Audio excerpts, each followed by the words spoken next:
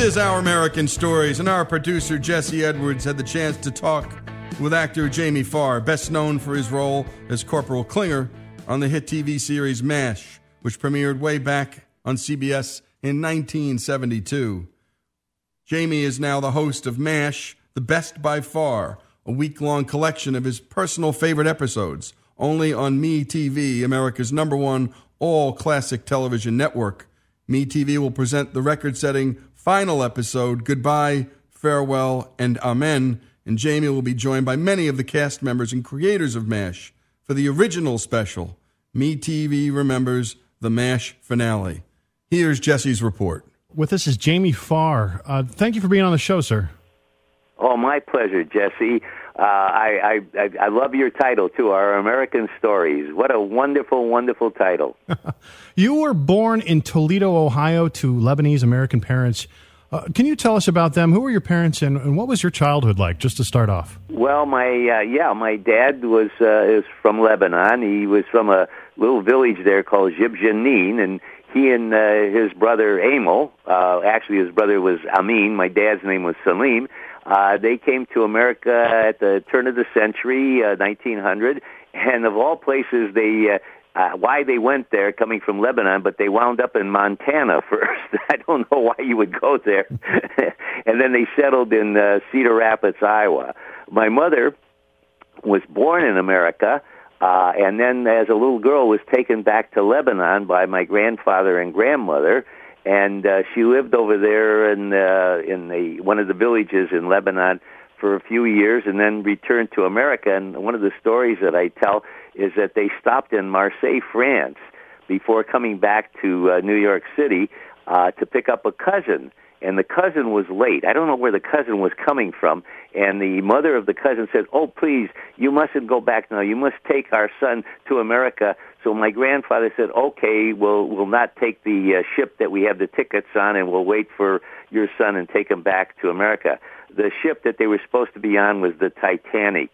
Wow. So I wrote in a book, I want to thank a cousin I never met who saved my life before I was born, because I think my mother was about 7 years old at that time. Wow. Anyway, my mom and dad met in Cedar Rapids, Iowa. They got married. Their first child in the family was my sister Yvonne, and she was born in Sioux City, Iowa. And then they moved to Toledo, Ohio, and that's where I was born. And it was great growing up in the neighborhood. My neighborhood was very ethnic. They had Lebanese people, Jewish people, Italian people, Greek people, and then when you went over to the other side of the town, there was all the Hungarian people, and then you went to the other side of town, there were all the Polish people. It was like a little Chicago, there were pockets of people, and it was a wonderful time growing up. We were all good, close friends. People didn't lock their doors in those days, and if somebody was out of work, families would take food over to them.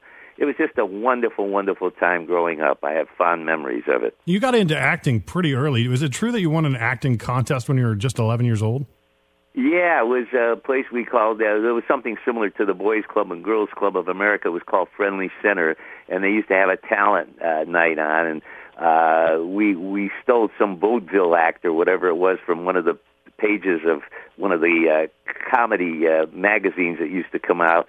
And, we won the second prize. It was $2. A gal that does a tap dance with ruby slippers, she won the first prize, which might have been $4 or something like that. But I used to buy a magazine called Theater Arts, and in the Theater Arts magazine, behind the pages for advertising was advertising for the Pasadena Playhouse in California. So I said, "Oh boy, I think I'd like to go there." So I cashed in all my savings bonds and war stamps and all the stuff that you used to collect when I was growing up, and went there. And while I was there, I got discovered by a talent scout from MGM. I screen tested for my very first movie, which was Blackboard Jungle with Glenn Ford and Sidney Poitier, and introduced Rock Around the Clock with Bill Haley and the Comets, and that started my career. So in October of 1972, you were hired for just one day's work as Corporal Klinger on MASH. What was that time in your life like, and how did people initially react to a guy wearing dresses back then? I mean, it was a pretty big deal, wasn't it? Well, the first thing is that, you have many ups and downs in your career. At that particular time, it was one of my down times in my career, so I needed to work desperately. And I got called in not knowing what the part was. I showed up at the studio, was ushered into a trailer where they had this woman's Army Corps uniform, and I said, I must be dressing with the actress. They said, no, that's yours, put it on. And I put that on with those big high heels that I had, and the producer started laughing, took me on the sound stage. Everybody was laughing. And then they finally showed me the script, and I had these lines that I didn't know who the character was. I just said it. I was very fortunate. They paid me $250 for the day. I did the show, and I went home not thinking anything of it. And then they kept calling me back, and then they kept adding to the character where I began to find a sense of who he was and what he was trying to do. And then in the third year, they put me under contract to the series.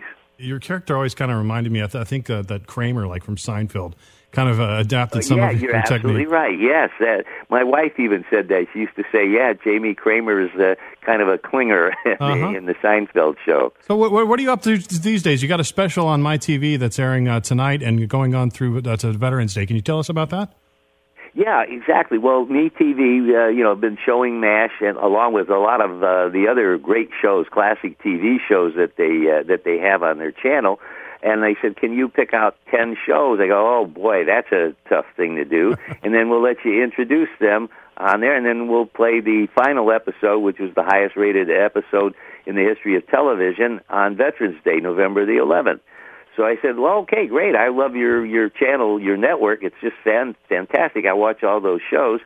So it was really difficult for me to pick out 10 of them. But I did it, and I used my reasoning for picking out 10 shows. They're not necessarily the greatest written shows, but they have a personal attachment to me and meaningful things to me, and so that's why I selected them. And it starts tonight. And I hope the audience enjoys them. And if they've seen the shows before, that they will enjoy them again. And if they've never seen them, they should tune in, because it is a wonderful, wonderful television series. Great job on that, Jesse. That's Jamie Farr. That's me, TV, and a fellow Lebanese American, along with Danny Thomas. Not a lot of us. And so great job, Jamie. And one of the great characters ever in the history of TV, Corporal Klinger. More after these messages. This is Our American Stories.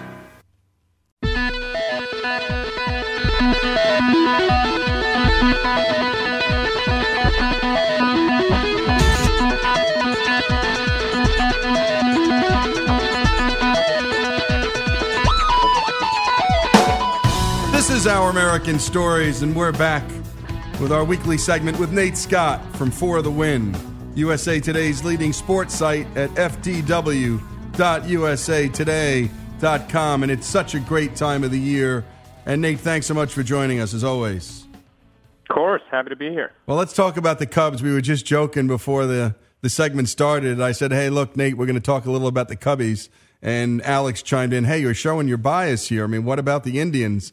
Nate, you got a lot of traffic there. You're listening to folks from all over the country. Who is rooting for the Indians? Everybody I talk to around the country is pulling for the Cubs, including people who aren't Cub fans. Yeah, I think they've got the state of Ohio pretty much locked up. And other than that, seems that everyone's pulling for the Cubbies this year, which is, I don't know. When a team been, I know the Indians haven't had a ton of success as of late either, but when you've gone since 1908, it's hard not to pull for the Cubbies. Yeah, and they give you all those shots when you're watching on TV of the grandmas in that first row. I mean, the TV coverage is really working the audience carefully, and it's not just the stars who, I love Bill Murray and I love Eddie Vedder, but who cares about them? It's that little old lady they keep going to in that front row who's gripping onto the bar and just begging for just one in her lifetime. And you got to be pulling for her, Nate. Exactly, and just Wrigley Field, the setting, the drama, the poor fans. You're just I want them to win for Steve Bartman so we can be done with this. Come out of hiding. I hear you. So we had originally, I think we were both sort of both lining up with the Cubs. But it looks like the pitching of the Indians is tough, and, going back home for two, what does it look like, Nate? What are the handicappers saying? What are the odds makers saying? I wrote today that if anyone can do it, it's the Cubs, just because they've got a lineup that's sort of uniquely built to play in the AL. They've got a lot of bats. They've got a guy who's a natural sort of DH in Kyle Schwarber. That being said, the Indians have this team that if they can get to the fourth or fifth inning with a lead, their relievers are so good that they can kind of shut the game down from there. So the Cubs sort of find themselves in this terrifying situation where if they don't get a run by the fifth inning, it might be over. So I think the Indians are going to pull it out, but I'm hoping it goes 7 and we get a real series out of this. Well, let's talk about the NBA, because there's been a lot of talk in the trades and the papers, and I'm sure just around the office about this new rise of the NBA with all these great stars and all these great stories. And America's game, which I think for the last couple of decades, Nate, has clearly been the NFL, whatever your proclivities. They dominate. Let's talk a little bit about the rise of the NBA and some of the new stars that are coming up, Nate. Let's talk about a few of them. Yeah, this is a really exciting time for the NBA. I think they've figured out a way in the way that NFL and even, especially Major League Baseball, NHL, they haven't figured out a way to market their stars. The NBA is really good at it. This for a number of reasons. One, the guys, it's not like the NFL. The helmets aren't covering their faces. They're smiling into the camera. They're known. They give interviews. They do really great with that. The LeBrons have been huge for a while. Steph Curry was the next breakout star, but there are a bunch of young guys coming up right now who I think are ready to take over that mantle, and they're going to be household names soon. Let's talk about D'Angelo Russell. Let's start with the Lakers. D'Angelo Russell, 20-year-old kid, came out of Ohio State. Last year was playing behind Kobe Bryant. When Kobe Bryant's there's no light for anyone else. He's like a black hole. He just sucks up all the energy in the room and all the attention. He's gone now, and this is D'Angelo Russell's team. He's a scoring first point guard. He's a great passer. He's not Magic Johnson, but he'll have moments that remind you of that. And, if you can be a big hit in L.A. and you can win some games, then you're going to be a star. And I think he's sort of the guy who's going to take that role over. And what about Karl Anthony Towns? What about him and the Timberwolves?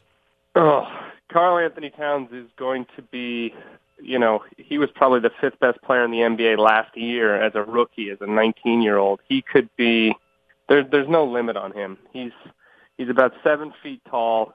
He can shoot He can shoot from anywhere. He can jump from anywhere. He can block anything. I think a lot of people got excited about Anthony Davis a few years ago as sort of this evolutionary player, and Davis is still phenomenal, but Karl Anthony Towns might even be better than him. So really just no limit to, he's like a bigger LeBron James, which seems impossible. It is scary. And, one of the things, Nate, that I think has happened is because of the way the Warriors sort of advanced this type of offense that allows for much more shooting and a lot more skills and a lot more openings for great passing. And this game is just at its peak in terms of the way and the nature of how it's played. To what degree is that allowing more of these stars to emerge, that we're seeing just better skills?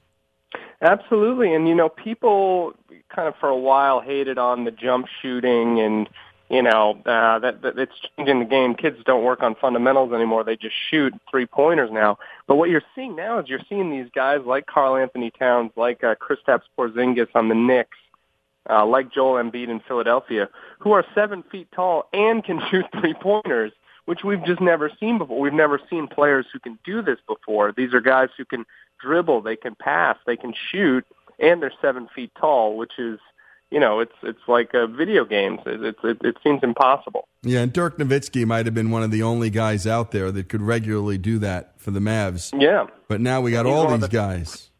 Yeah, exactly. Very scary. We thought we'd never see anyone like Nowitzki again, and here they are. No, you thought that was an outlier, and now every team's got a Dirk Nowitzki, it looks like. Exactly. It's scary. Let's talk a little about athletes getting into the business and marketing game. Let's talk about Gronk, and that's Rob Gronkowski, for those of you who don't know him.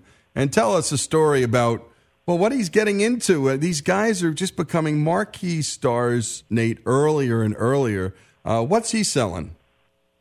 Well, he's come on as a spokesman for Lyft, which is a rideshare company, kind of like Uber, and it's really hilarious that they've had these things where they have famous athletes go undercover as drivers. And with some people, they can really get into character. They give him good costumes.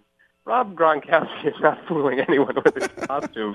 He just put on a wig and tried to talk in a different voice, which, of course, he forgot about 30 seconds in. But it's really a fantastic clip of Gronk trying to fake people into thinking he's just an Uber driver. Let's take a listen. Hey there, welcome to Lyft. Oh, I think that was perfect. Let me practice again.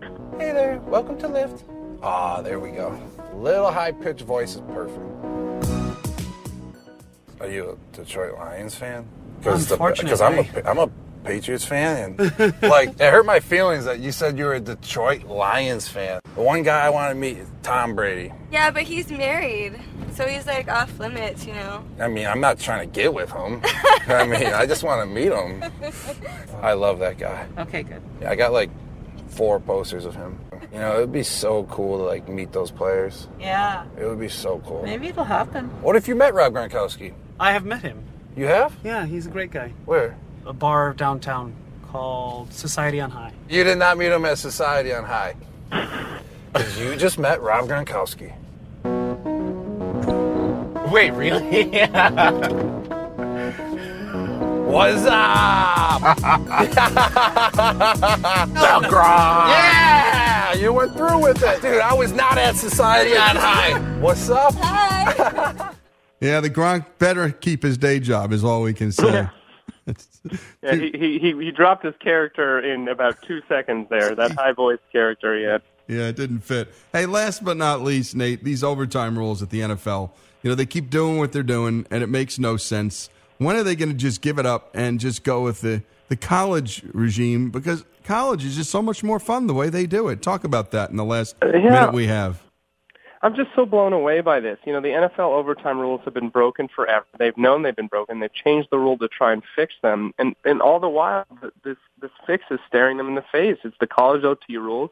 It's more fun. It's more exciting. And, you know, these arguments they have that it'll screw up the stats and stuff like that, just, you know, we don't count 2-point conversions as touchdowns. Just throw out the stats at the end of regulation and give fans something they want to see. Or end it in ties, but right now it's not working the way it is. So it's the worst of both worlds, Nate. It's the worst of both worlds. And looking forward to talking to you next week. We'll have an ending to this World Series, and it's been a great one. I'm looking forward to the next couple of nights. I know you are.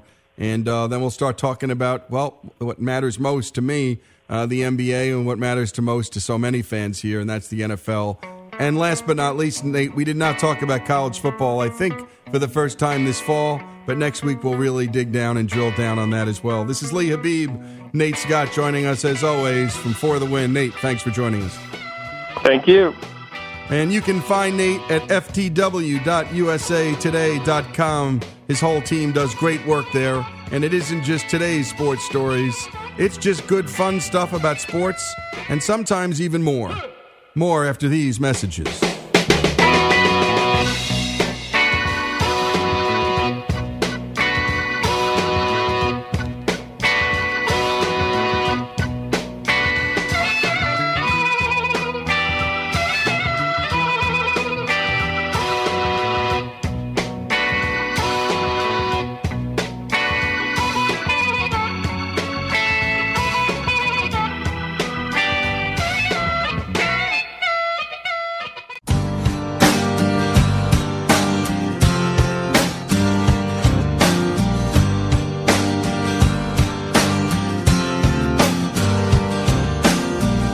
I want to live, I want to give.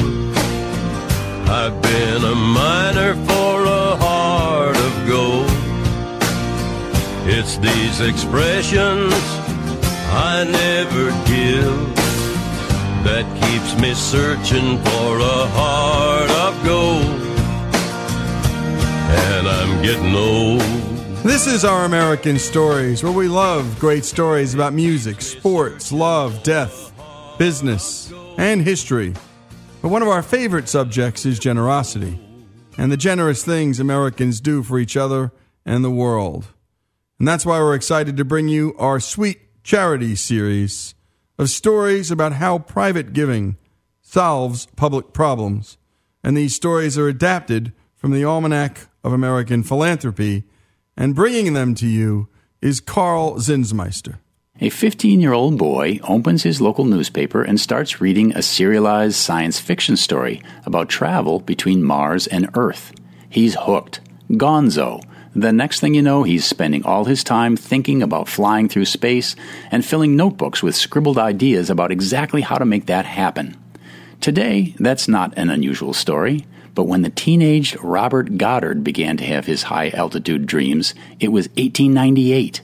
At that point, space travel was only a fantasy. Pure H.G. Wells' War of the Worlds sci-fi fantasy. But Goddard was passionate and serious and stubborn. And those are the highly combustible ingredients of invention. And once his imagination had been torched by literature, he set out to make the fantasy real using science. As a student at Worcester Polytechnic Institute in Massachusetts, Robert Goddard wrote speculative papers about high-speed travel in a vacuum. In 1907, in the basement of the college physics department, he fired a cylinder he had filled with gunpowder. The resultant roar and huge cloud of smoke marked his first moment of public attention. Fortunately for history, he was not expelled. Goddard continued on to graduate school at Clark University, and by 1912 he had worked out much of the math on using rocket propulsion to reach the moon.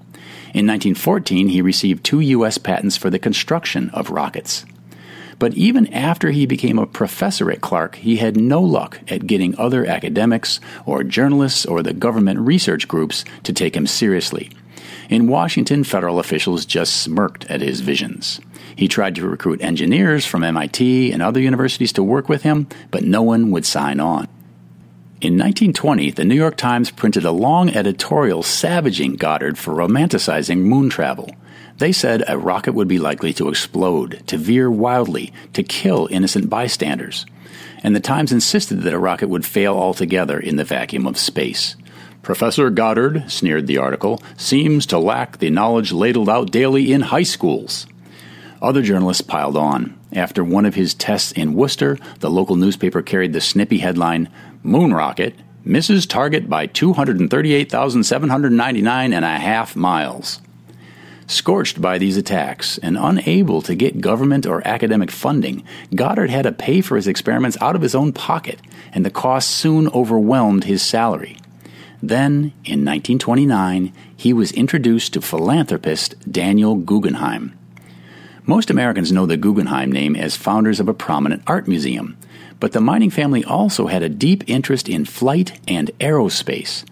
Daniel's son Harry Guggenheim had volunteered in World War I as one of the first U.S. Navy pilots, and starting in the 1920s, the family became America's patron saints of flight.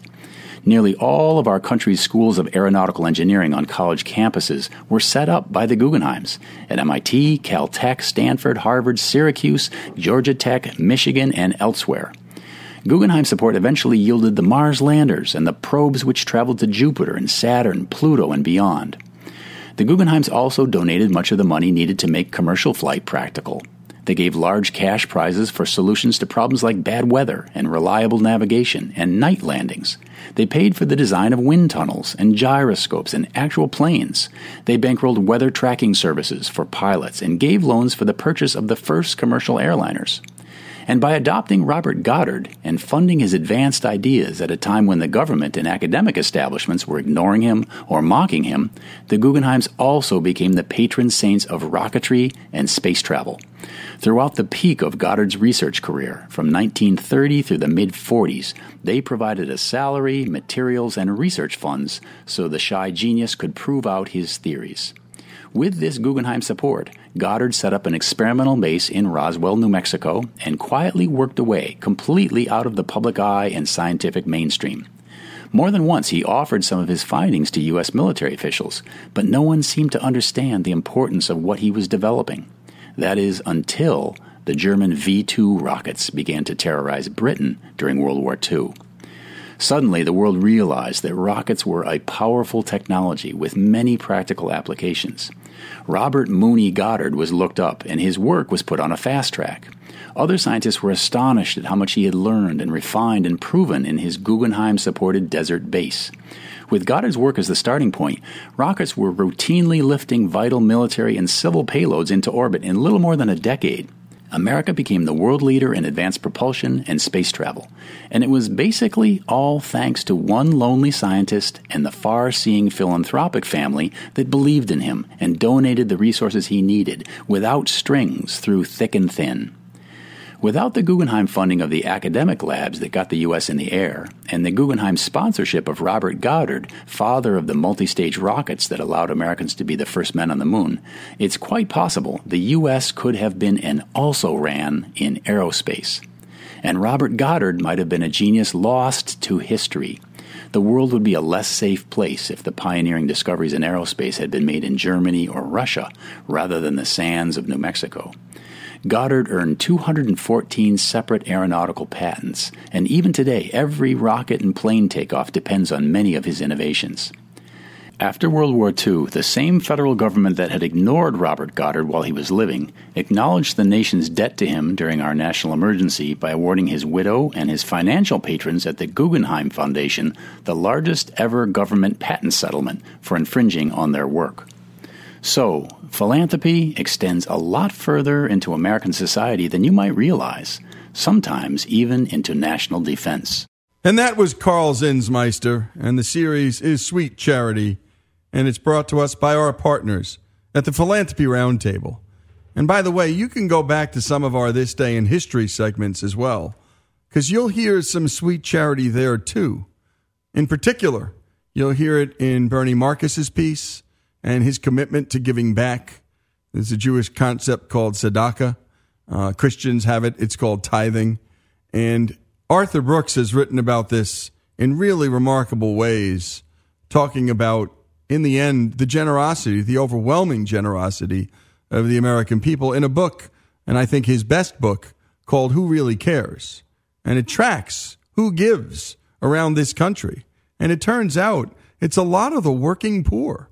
And as a percentage of their income, and particularly in the United States South, they give disproportionately more than anybody else in the entire country.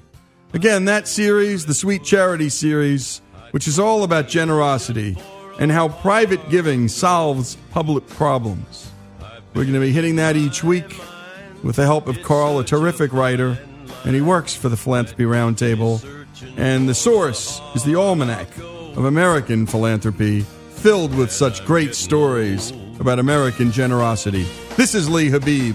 This is Our American Stories. To hear all of our work, go to ouramericannetwork.org. That's ouramericannetwork.org.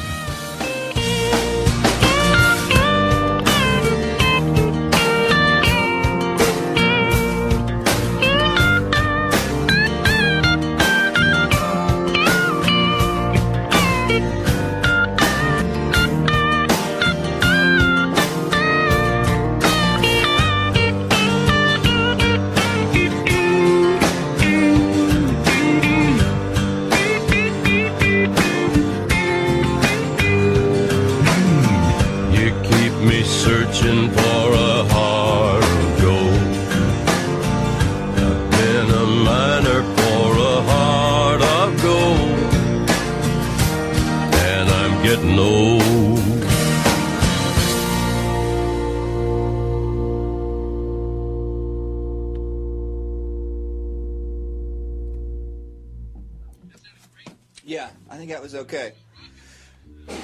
Yeah.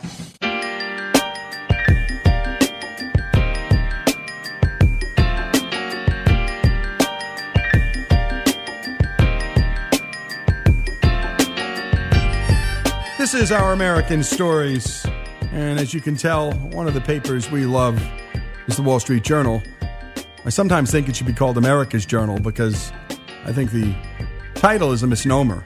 It makes people think of, if you're not a Wall Street person or you're not trading or you're not some big business CEO, it's not a paper for you, but it is. In fact, my wife grabs it for me and grabs the personal journal right out of my hands, which is where I like to start too. And I care a lot about news and business, but we love to talk to Wall Street Journal writers. And one of our favorite topics is just how to get along in the workplace. And the workplace, we talk a lot about work here on Our American Stories because Americans spend a lot of time working, and working is a really meaningful part of all of our lives. And the title of this story was The Big Benefits of a Little Small Talk.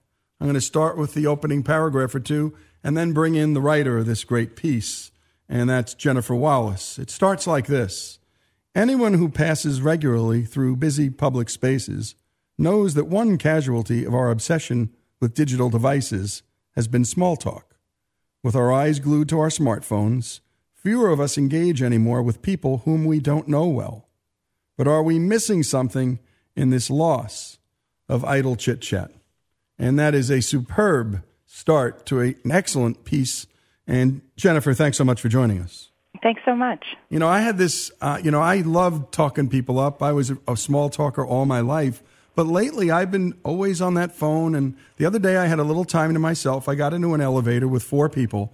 And you know what I did? I did what I promised myself I'd never do. Rather than engage those folks, I just went to my phone to pretend to be on the phone because it was easier than just talking to a stranger, Jennifer. And I thought, you weak jerk. That's what I thought to myself.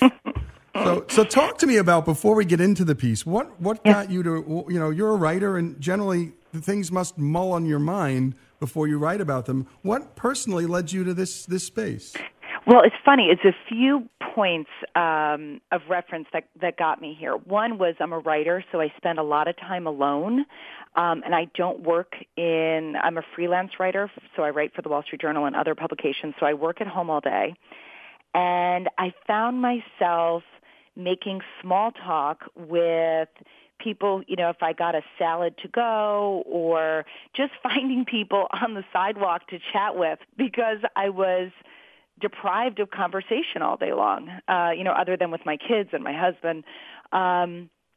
So I started finding that when I had these little bits of conversation, I would get a boost in happiness. And I thought to my father and mother, who are now both retired, and how important small talk has become to them.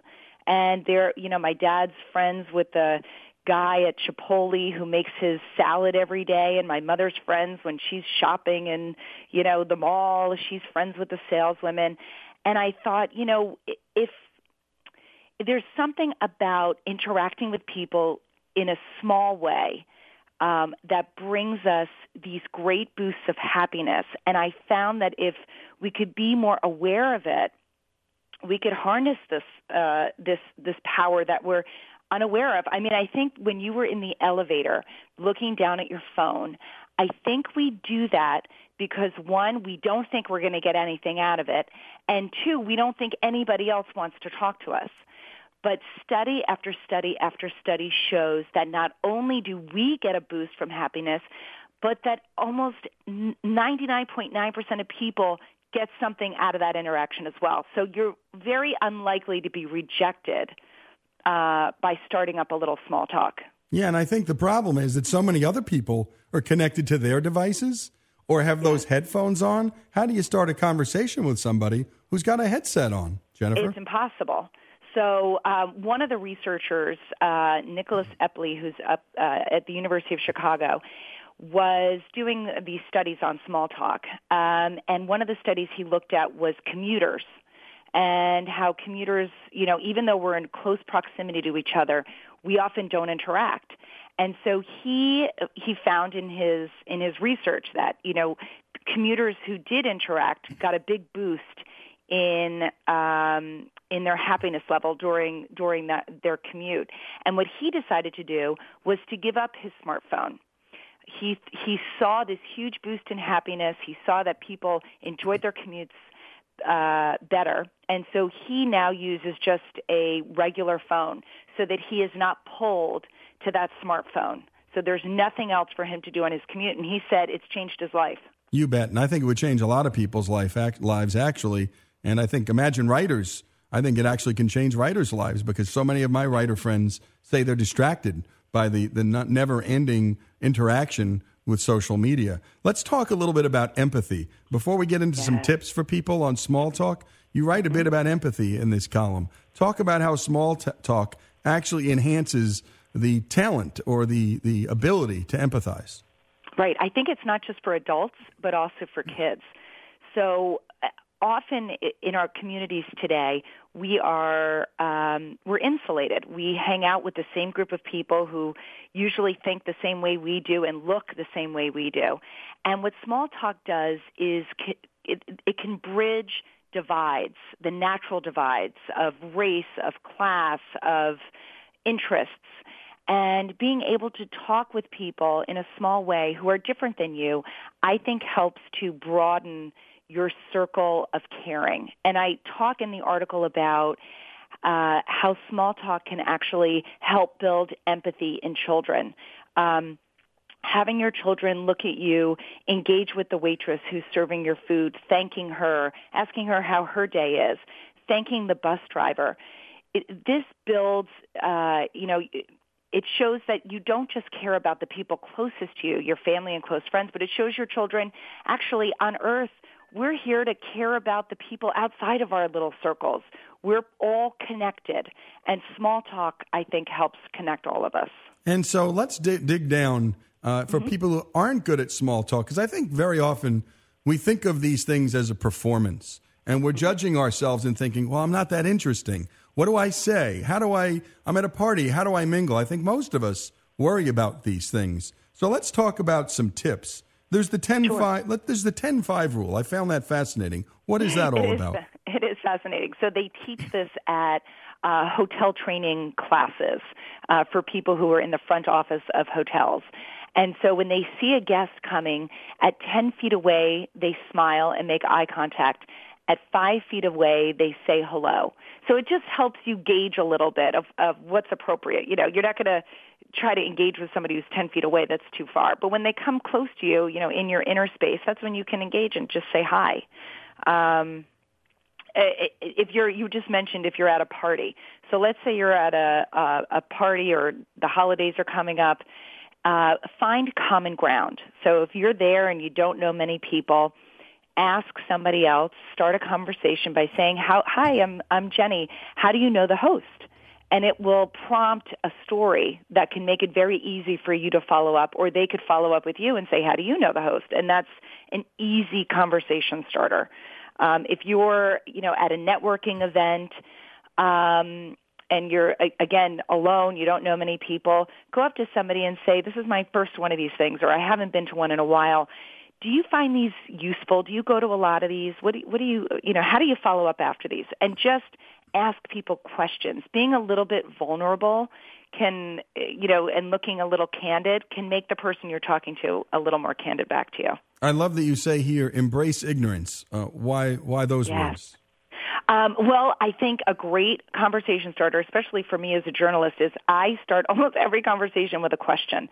I think we can learn so much from people, and I think starting with a question, let's say you're on a train commuting into work, and you're sitting next to someone, and you start talking, and you find out that they work in renewable energy. That's an example I give in the article. They work in renewable energy, and you say to them, I have no idea how wind power actually works. Can you tell me a little bit about that? So learning something from these conversations, those are authentic conversations when you can learn something, and it makes small talk more meaningful. Indeed. And by the way, people are willing to open up when you actually ask them about themselves rather than worrying about yourself. And so, interestingly enough, it seems like almost all the advice is to, stop worrying about yourself, turn it outwards, and you'll be shocked at how people react to you. What about asking exciting questions? Talk about that. Yeah, so if, instead of just, one of the experts I spoke to say you can make almost any conversation more interesting by taking it to the next level. So the expert said, if somebody says, it's so cold outside, you could say, what's the coldest you've ever been? Now, this is a risky question. This is sort of a risky way to go. So you want to be able to read the person that you're talking to. Is this somebody who has time to engage in a deeper conversation? So maybe you don't ask that in the elevator. But two, is this somebody, who might be receptive to a deeper conversation? And last but not least, it's always the exit. And how do we exit gracefully? You got about 30 seconds.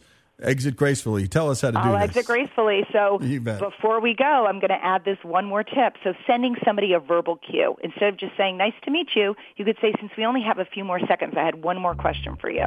And that gives them a signal that it's time to wrap up. Yeah, because the exit strategy is always the hardest. Well, actually, the entrance is hard and the exit's hard. Jennifer, thanks so much for what you do at the Wall Street Journal, and thanks for this piece. Thanks so much. You bet. This is Lee Habib, the big benefits of a little small talk. Jennifer Wallace, the Wall Street Journal. And go to WSJ.com. That's WSJ.com to read this and many more great stories. Better still, subscribe to the Wall Street Journal. It's America's Journal. This is Our American Stories.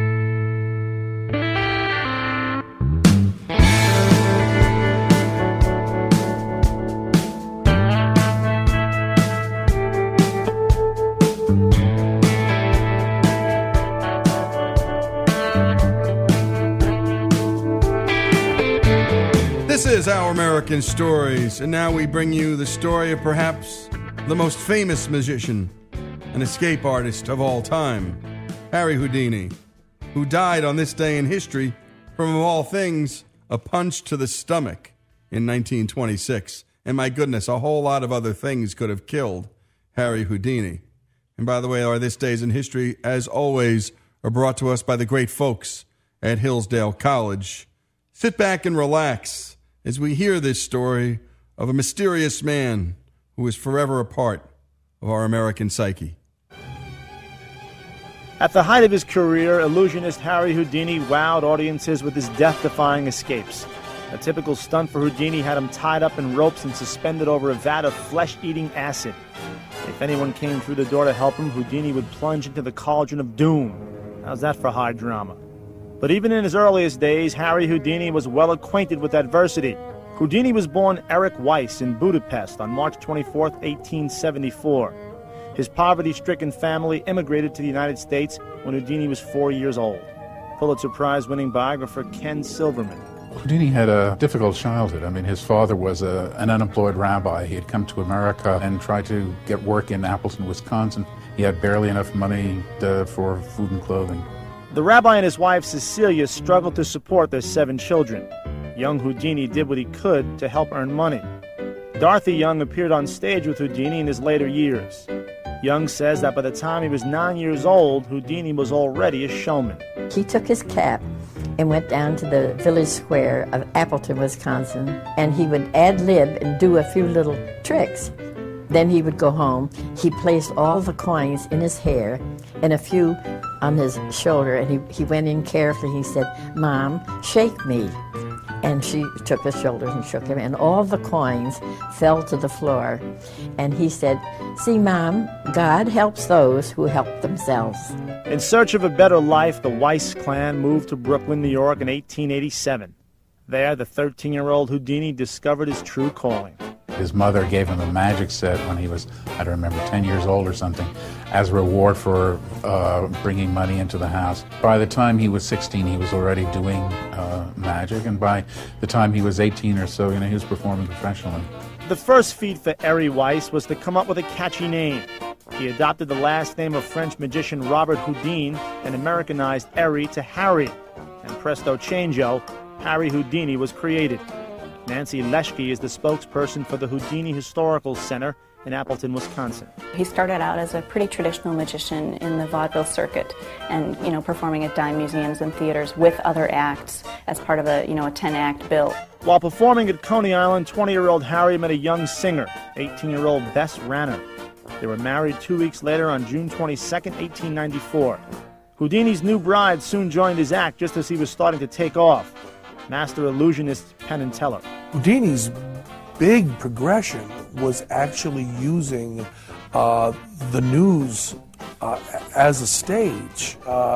He did tricks that were designed not for how they looked on stage, but rather for how they look written up in print. He really caught on to what attracted the public's attention. He started something called a challenge act, and he would take handcuffs to the local police station or to the local newspaper office and have the officials from that institution bind him. And then he would, of course, escape every time. Well, almost every time. Once in New York, early in his career, a police sergeant who was patting him down thought that he saw something under Houdini's toes, and apparently there was some kind of small pick underneath his foot that maybe it squeezed between his toes. He didn't deal with the idea of magic at all. He dealt with the idea of trickery, of stunts. Celebrated magician Lance Burton. Houdini invented the whole idea, I think, of being an escape artist. He's the one that really made that into a big deal. I think he did that by hooking into people's emotions. It's not just a guy going in a box and then getting out of the box. It was a guy risking his life. By 1899, the tricks of 25-year-old Houdini became even more daring and bizarre. He went to an insane asylum, and he was allowed to watch an inmate in the asylum struggling inside a straitjacket, and he got the idea that it would make a good escape. He started presenting it hiding behind a cloth or in a small cabinet out of sight of the audience. But then he got the idea of doing it out in front of the audience, just on the stage, and letting them see how he got out. He was doing the straitjacket escape in his show, and he had this crazy idea of, why don't we hang Houdini upside down, downtown, out of a window. And thousands and thousands of people will gather around and watch this nut hanging upside down trying to get out of a straitjacket. The most important fact about a straitjacket escape is it's easier to do upside down. Much easier to do because you have the weight of your arms, helps you pull it up over your head. But to Houdini's fans, the straitjacket stunt appeared life-threatening. The snow job of the straitjacket escape hanging up high is really phenomenal. What difference does it make? Whether you're 6 inches off the ground or whether you're 200 feet off the ground, if you're completely secured in place, you're trying to get out of a straitjacket, it makes no difference at all. Crowds obviously loved Houdini. I mean, from newspaper accounts that we have, the applause was always thunderous, and people shouted and waved their hats. Hanging in a straitjacket over Times Square for a nation of immigrants, saying, "I defy the jails of the world to hold me." There's nothing more American than that. Calling oneself an escape artist, self-liberationist, is just the most purely patriotic American thing we could possibly have. A true hero. A true hero. And you're listening to some of the greatest magicians presently working in the United States of America. The life of Harry Houdini. And my goodness, he understood the intersection of magic and the media. And I think it was much more the media that he understood, and the American people and their emotional life than anything else. When we come back, we're going to hear more about this remarkable American life. Harry Houdini, who died on this day in history from a punch to the stomach in 1926, the son of an unemployed rabbi living in Wisconsin, coming to Brooklyn and coming to the biggest city, not only in America, but in the world. More after these messages.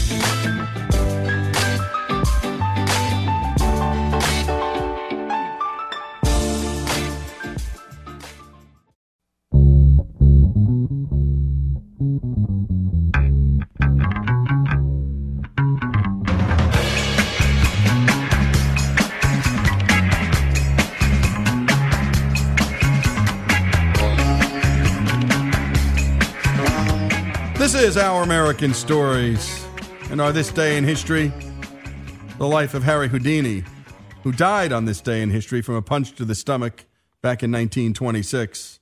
And as always, our This Days in History are brought to us by the folks at Hillsdale College, one of the greatest places in this country to study all of the finest things in life, from religion to philosophy to history and everything in between. And if you can't get to Hillsdale, Hillsdale can come to you. Go to hillsdale.edu and take a look at their terrific online courses. And their C.S. Lewis course is just too good to be true. And their Constitution 101 course, well, that's a better education I got on the Constitution than having spent 3 years at one of the nation's best law schools at the University of Virginia. Again, that's hillsdale.edu. And now let's return to this story, the tale of a man who is considered by most to be the best and greatest and perhaps first escape artist of all time, Harry Houdini. In his head, I think Houdini was always performing for his mother. I mean, that was really the audience. She was the one that he really wanted to mystify and captivate and please. And her death was very, very, very tough for him. Houdini couldn't bear to let his mother go. He started attending seances and visiting mediums in a sincere effort to contact his mother and see if there was any way to communicate with her after her death. He went to the spiritualist because he wanted to contact his mother, and he was very, very hurt and mad because he discovered all these spiritualists he went to were using magician's tricks. Houdini thought they were wicked. They would prey on poor people to hear the voices, spend their last dollar. Because he was a magician, he recognized the techniques that these mediums were using to fool people into thinking that there indeed was some contact from their dead relatives. He began a crusade, there's really no other word for it, to debunk mediums and spiritualists. Houdini attended seances in disguise. Once he figured out the deception, he'd reveal his true identity and expose the scam. He was the first really famous magician to say, I'm doing tricks, and so are they. Beginning in 1924, 50-year-old Houdini made his findings public. He went around the country lecturing against the spiritualists, and he gave an hour demonstration, show how they were able to make trumpets blow and so on. He spent over $1 million that 1 year exposing spiritualists. I don't think Houdini ever said he didn't believe it was possible to contact the dead. He was always hoping that he could, and he was always looking to find someone who was genuine. Houdini's obsession with death often pushed him to accept even more dangerous challenges. He was always tempting death, and he was a daredevil. He had that kind of temperament. One of the stunts, he stood on the top of a biplane and jumped handcuffed into Lake Michigan. He was always taking pretty big chances. In the winter of 1925, 51-year-old Houdini made his debut on Broadway.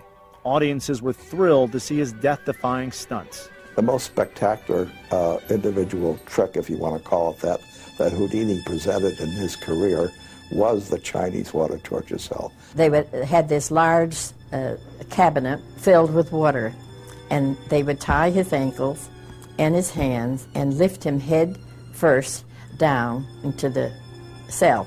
When Houdini is put into that, there is a big feeling of, oh no, he's going to die, he's going to suffer, this is going to be miserable. But then he gets out okay. And that's when you know it's been art. But in many ways, Houdini's art was torture. He suffered countless injuries on stage, from broken bones to internal bleeding. Still, Houdini continued to push himself. And finally, in the fall of 1926, the 52-year-old illusionist faced the reality of his failing health. He was performing in Canada at the time that he first became sick.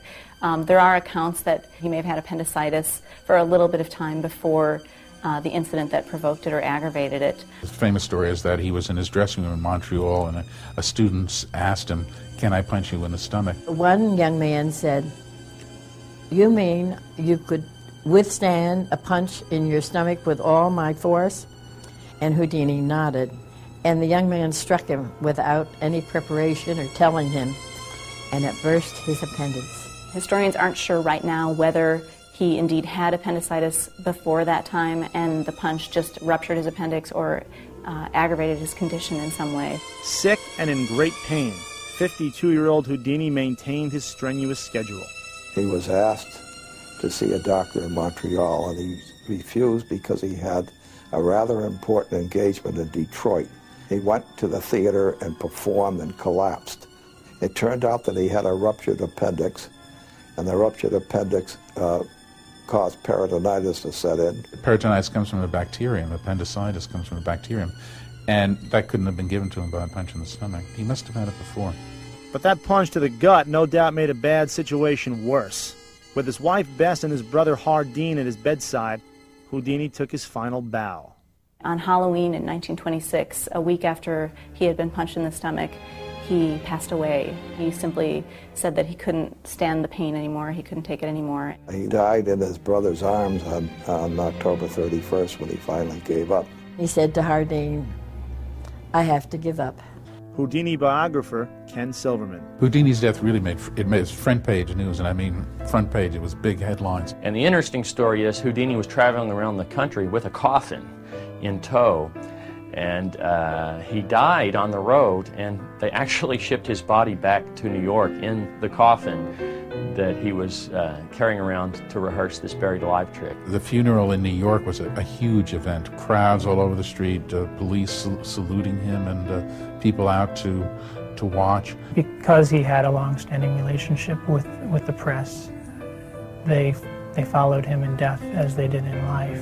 Houdini's widow, Bess, also held on to the hope that if it was at all possible, her husband of 31 years would contact her from beyond the grave. After Houdini's death, Bess Houdini held a seance for 10 years running, starting in Hollywood, trying to see whether she could get back in touch with Houdini.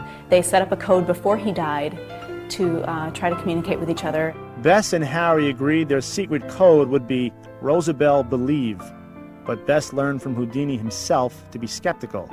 Finally, in 1936, after 10 years of attending seances, Bess acknowledged that Houdini was gone for good. Houdini never said he would come back from the dead. That's an absolute mistake. Houdini said if anybody could come back, being Houdini, he would do it. Houdini was someone who fought for rational thought, no supernatural, and remembering him as anything except a man of science and a man of truth and a straightforward man who believed in physics is just a spit in a hero's face. For generations of fans, Harry Houdini will be remembered as a hero. No matter what he had done, he wanted to find a more daring, more challenging way of doing it. He said to a reporter in Australia during one of his visits there, he says, "I want to be number one. It is all I ask." Houdini was really the first magic superstar, and maybe the first superstar in show business. He is the thought of a century. He really is the idea that we can think our way through things. And it's a powerful idea that is emotional and at the same time intellectual. And we don't have any other stars in the 20th century that have come close to that. You know, when you think of it today, when you think of U2 playing a concert, you know, in the middle of an intersection, stopping traffic, well, we've all seen the footage of U2 doing that, but that's Houdini. Houdini started that. Even though he was a superb showman, in private life he was a kind, compassionate, very caring person. It's the Frank Sinatra of magic, exactly. He was sort of like the Evel Knievel of his day. Jack Dempsey, Babe Ruth, and Houdini. I think they had become legends. 200 years from now, there will be some scholars who will talk about Elvis Presley, but I think they'll still be talking about your boyfriend pulling a Houdini. And even today, so many decades after his death, many of Houdini's secrets are still secure. Houdini's lucky. We still don't know how he did a lot of his things. I am the only living person that was closely connected with Houdini. Houdini swore me to secrecy, and I've never divulged anything since. Houdini was a product of his time. I think if somebody would say to me, could anybody do a Houdini today? I don't think so. Every time you talk about freedom, every time you live freedom, you are working towards it. And it's part of the constant work of keeping things free. And I think that even on that silly, cartoony level of throwing off handcuffs and throwing off straitjackets, that it's still very, very important. And it gets people saying the word freedom. And I mean, I'll repeat it forever. I defy the jails of the world to hold me. It is kind of like an American anthem. And this is Our American Stories, the life of Harry Houdini, celebrated. So many notable magicians in that piece. And if you ever get a chance, go to the Magic Castle in Los Angeles. You got to get somebody to get you in. You've got to know a magician. It's just a remarkable, remarkable place. My first show, Doug Henning. I saw the show Magic in New York City. I'd never seen anything like it before. And, well, Go to Vegas, and there's still plenty of these grand and great magic acts. This again is Our American Story, the life of Harry Houdini, celebrated. He died on this day in history in 1926.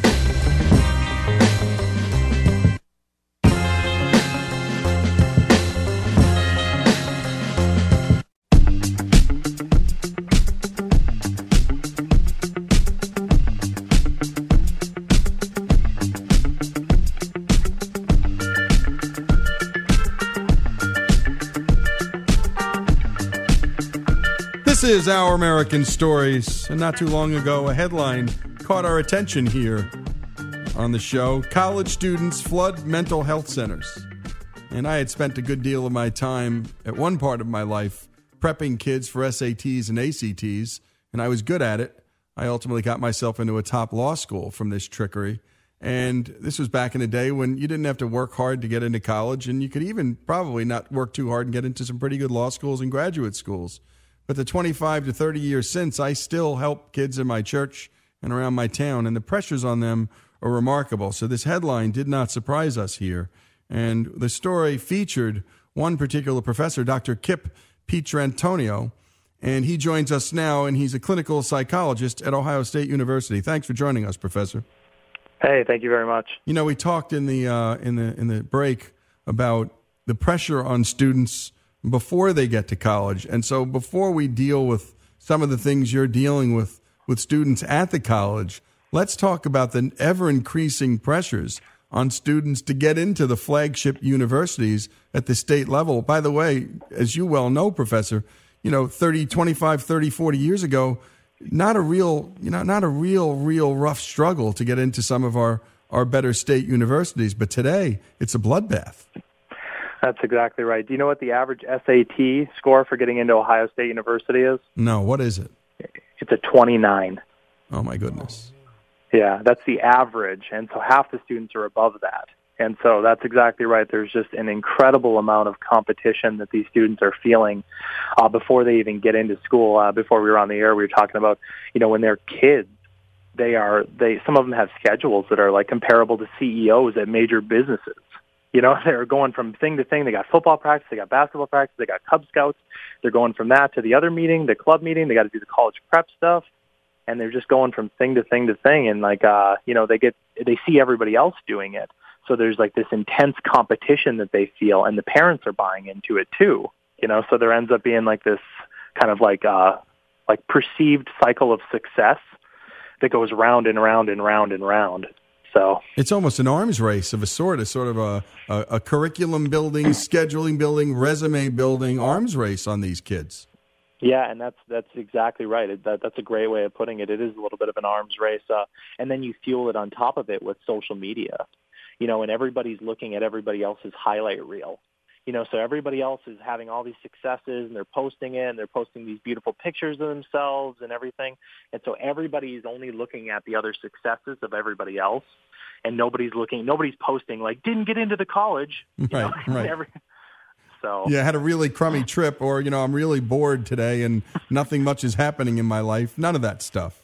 Right, exactly. Nobody posts that stuff. And so, yeah, these college students who are just immersed in social media at all times, it really fuels that comparison. Yeah, and tell me about what you think the costs of college have to do with all this, too, because, my goodness, I sometimes think about how parents are putting themselves into hock, and kids are going into tremendous debt, young people, to attend school. And this financial pressure has to add to these other kinds of pressures, too, Professor.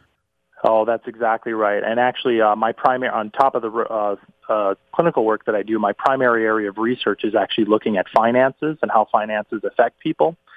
And so what we're actually seeing is back in the 60s, 70s, even in the 80s, you fail physics in college. It's not a big deal. You take it the next semester. Take it again. Take it with a different professor, maybe. But you know what happens now? You fail physics and you have to stay another year. That might cost you $20,000, $30,000. So now what do you think that does to test anxiety? Oh my Because goodness. some of these classes, there's 500 people in the class. So if you have 500 people in the class, and the only way they can teach to 500 people is you have to do math multiple choice question tests, Well, if you're a person who doesn't respond well to those kind of tests, yeah, You're in trouble. Right, you're in trouble, so your anxiety is just sky high because this test is no longer about getting an A or a B or a C in physics. It's about the level of debt you're going to be in when you finish school. And debt has gone up just dramatically in the last 20 years. We're talking, a lot of students are finishing with $60,000, $70,000, $80,000 in debt. No, it's crazy. And sometimes if the students aren't, it means their parents are jumping on that debt grenade. And then you've got to go back to the parents and tell them you need to dip into that mortgage again and tap another line of credit. And either way, the pressure, whether it's your own internal finances or that grandma or that parent helping you, you are having to deal and deliver some bad news. When I was going to school, the tuition was $800. And I could work part-time and cover that tuition. It was just such a different time. You know what costs $800 now? Just the books. Yep. Just the books cost $800. Just the books. And they need the phone and they need the laptop and it's an arms race to keep up with all the technology that people have too. And it's so much to take. So you're at the college. Tell us about the young undergrads that are coming onto your campus. Set the scene for us. I think we've done just a little bit of that, but now what's undergraduate life like at Ohio State? How's it changed from, let's say, 20 years ago? Well, I would say that the big change is kind of what we've been hitting on a little bit is like the high competition, and how many students go to the school. So, we have 63,000 students. Well, the internships don't grow at that rate. Right. You know what I mean? So, everybody is really, really trying really, really hard. And the amount of majors that are offered is really, really diverse. But what we tend to see is a lot of people going into engineering, a lot of people trying to go into pre-med because if you're one of those people who has over 29 SAT before they come in, those are the kinds of fields you're going into. Well, the problem is not everybody can be pre-med and not everybody can be engineering. So during that first year, what ends up happening is a lot of people have to do these weed out classes where people kind of get pushed into, other majors. And so some of the other majors are even dependent on that a little bit, because everybody can't be an engineer and everybody can't be a doctor. Right. And so that's a big part of it.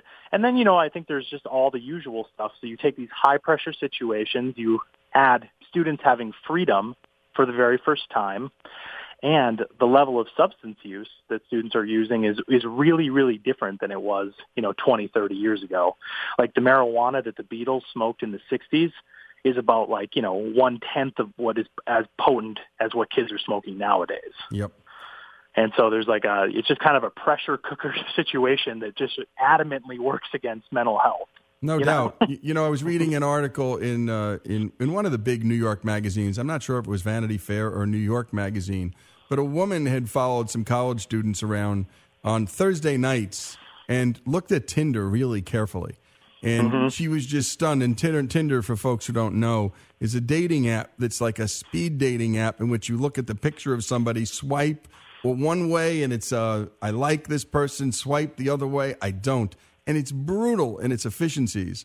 And it's very tough. And she followed both boys and girls. And the impact this was having on the lives of these kids, she came away saying, look, I'm no Luddite. And I love technology, but this Tinder thing is making life really hard on our kids. And so now we add on these other technological things that are happening to our kids that add even more social pressure. Talk about that if you can for a second as well. Yeah, well, and I could talk about Tinder in particular because I actually spend a lot of time talking about it, and I think it's a little bit of a double-edged sword because on one hand, it is exactly what you said. It's kind of brutal. It's kind of intense. You know what I mean? But on the other hand, if you're a person who's very shy, yep, and you're not good at just approaching some random person at a bar, it can be a way of meeting people that's a lot safer and slower paced, and you can chat with them beforehand. So it's kind of I think a lot of this technology stuff that our millennial students are working through is on one hand, it makes you more efficient, is really helpful, and really allows students to kind of expand and extend themselves. And then on the other hand, there's like this dark side to it. Yep. Right? Let's hold that thought, that dark side, and there's upside. There's no doubt about it. We know this from Facebook, too. We get to post, we get to share. At the same time, we have to live up to the expectations of everybody else sharing. This is Lee Habib. This is Our American Stories. College students flood mental health centers. We're covering this story with a professor of clinical psychology at Ohio State University, and that is Dr. Kip Pietrantonio. More after these messages.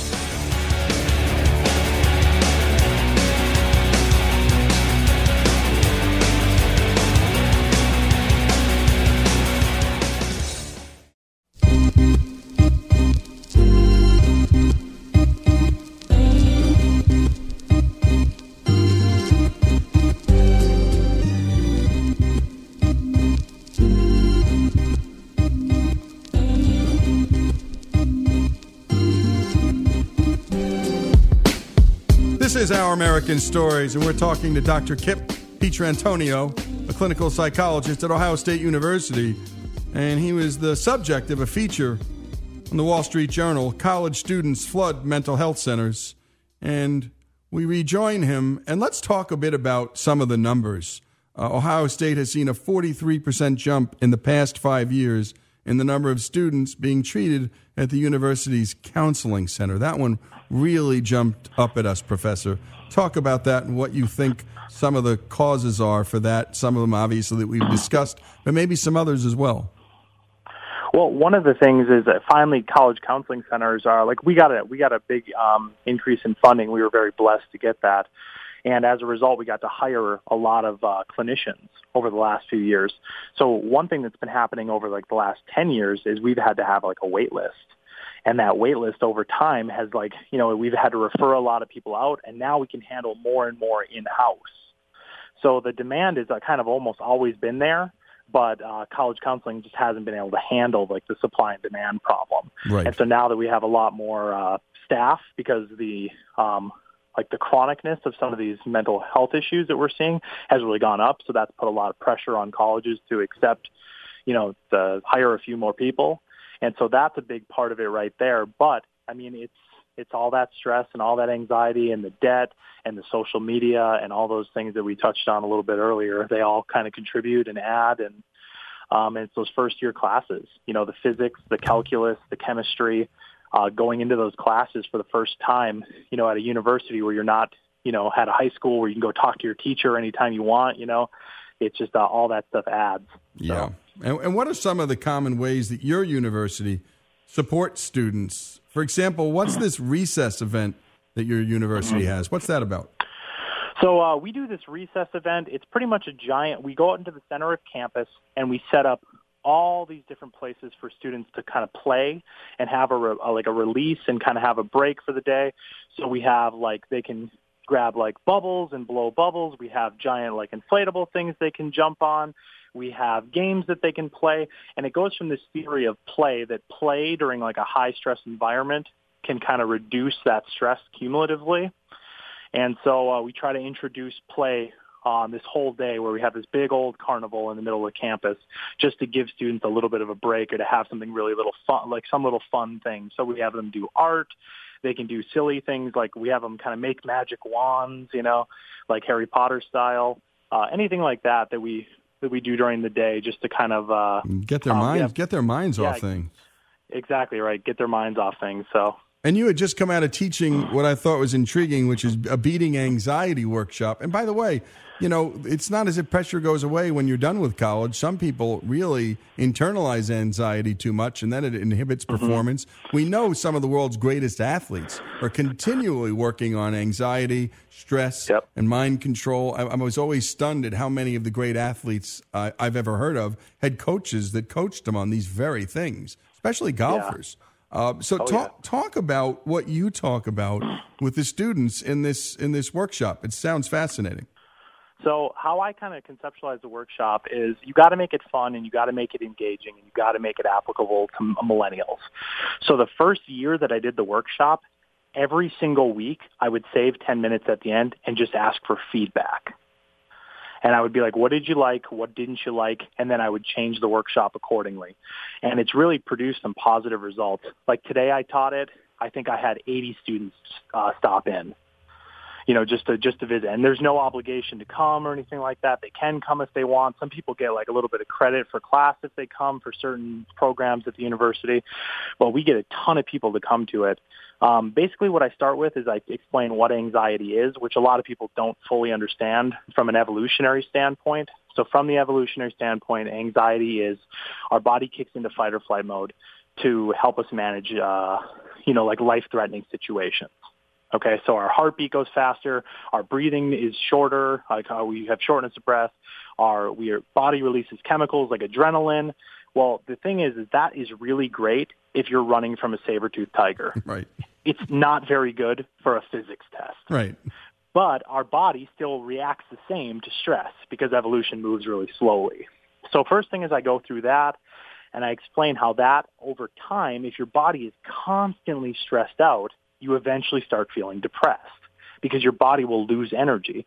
So then I talk about the relationship between anxiety and depression and how they're kind of really the same thing. It's just the depression is kind of anxiety over a long period of time. So that's kind of the introduction, and students really like it. I use a lot of like silly examples. I use like examples about like Snapchat. So I give the example of like you text or Snapchat somebody on Friday night. You say, "What are you doing tonight?" And they don't send you any response. Where does your brain go? Well, every student starts laughing in the class. They're like, "Oh, I think all my friends hate me." Right. Or I think that they're all at somebody's house having fun and they didn't invite me.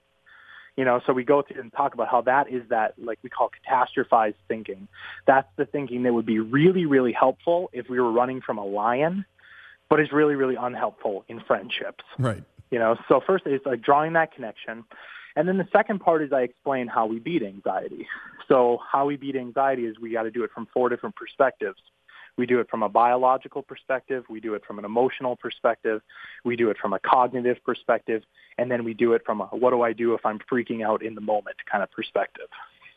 And let's run them down. Let's talk about the biological perspective. Talk about that first. So the 3 things I talk about is sleep, appetite, and exercise.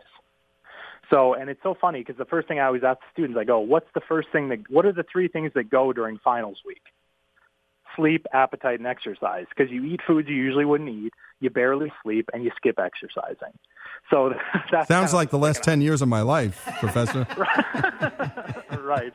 So that's kind of what happens. And those things each contribute significantly to anxiety. So if you're not sleeping at night, you're going to have less cognitive bandwidth to work with the next day. You're going to have less decision-making power. Your memory is not going to be as good. All of those things are going to contribute to anxiety. If you're not eating good, like I always give the example in class of like eating a Chipotle burrito. It's delicious when you eat it, but when it's in your stomach, you feel sleepy, you feel tired, your energy level goes down. It really affects your mood after you eat big, heavy foods. And a lot of students don't see that because they're eating like pieces of pizza or they're eating donuts or they're eating cookies, all the time. So they don't see the connection between the food they eat and their mood. And so that's a big part of it. And then we have the other half of students who, tend to not eat. They skip meals because they want to study more. Right. Or they're, slamming Red Bulls. And they, helping them connect that, if you slam a Red Bull, the chances of being anxious are dramatically higher, So you got the biology covered. Then when we get to, and so basically the prescription is, look, you got to exercise, you got to eat better, if anything, and that'll get you to sleep better. Let's talk about the emotional side. Let's spend a minute on each of these. What do you do on the emotional side, Professor? So I go through and I usually talk to them about what makes you feel better from an emotional standpoint. And the answer is talking. I mean, that's the basis of my field, right, is that talking makes you feel better. Well, then we talk about what kind of talking. And I give an example of somebody being like, I hate this class. It's so stupid. It's dumb. And then your friend goes, well, it just sounds like you need to study harder. Yep. Yeah. It's that's just like completely frustrating. Yeah, that's helpful. And so I tell them, advice tends not help people when they're upset. What we want is somebody to validate us, to make us feel like we're not alone, to be on our side. So I really encourage them to do that with their friends and then give their friends feedback to do that with them. The other piece is talking at depth. So I always kind of talk about it's almost like a band of brothers thing. We have to talk at like a deeper level about things with each other. We can't always be talking about superficial, surface level stuff. If you go through a breakup, you have to talk to your friends about it. Even though you have to feel vulnerable, you may feel kind of weak, you have to have that moment of connecting with people at that deeper level when you're really struggling. And so I give some examples of breakups and things like that happen where people have to you have to connect, but you don't want to, because you don't want to be viewed as weak. Yeah. And so we talk about that and how that ends up being paradoxical. From the cognitive perspective, I just talk about some ways of managing the catastrophizing. So when people are doing the thing where they're going to the nightmare situation, like I send somebody a text on Friday night, they don't text me back. Well, usually what people will try to do is they'll try to rationalize. They'll go, oh, they're probably busy. Oh, they're probably in class or something. But that never works. Students never just think that and then stop being anxious. Right. Right, because most of the time what you think is, well, when I'm with the person, they're on their phone 24 hours a day, 7 days a week, so how are they not on their phone right now? Exactly. So we have to go a little bit deeper. So I talk about addressing the fear and then kind of owning the fear. So the fear here is that people don't like you, right? They don't text you back because they don't like you. So what I tell them to do is really dive into that thought and embrace the idea that it's okay for some people in your life to not like you. In fact, it's inevitable that some people are not going to like you. And that's just to do with context. Somebody's not going to like you because you stole your parking spot. Somebody's not going to like you because you got a promotion and they didn't. Somebody's not going to like you because they don't like how the boss treats you versus how the boss treats them. It's just inevitable in this world. Yep. So rather than fretting over it, embracing that, hey, it's like fishing. I'm going to cast out my line. Some people are going to bite and like me, and some fish are not going to take the lure. Well, you have some lucky students, Professor, who are able to access this, deal with the extraordinary amount being thrown at young people and the anxiety it creates. And we're talking to Dr. Kip Pietrantonio, and we found out about the good work he's doing at Ohio State University. An article you can just Google, college students flood mental health centers, on the Wall Street Journal. And Professor, thank you for doing what you're doing. We'd love to stay in touch. This is a really fascinating subject. Awesome. Thank you. Thank you. This is Our American Stories. More after these messages, and go to ouramericannetwork.org to capture all we do.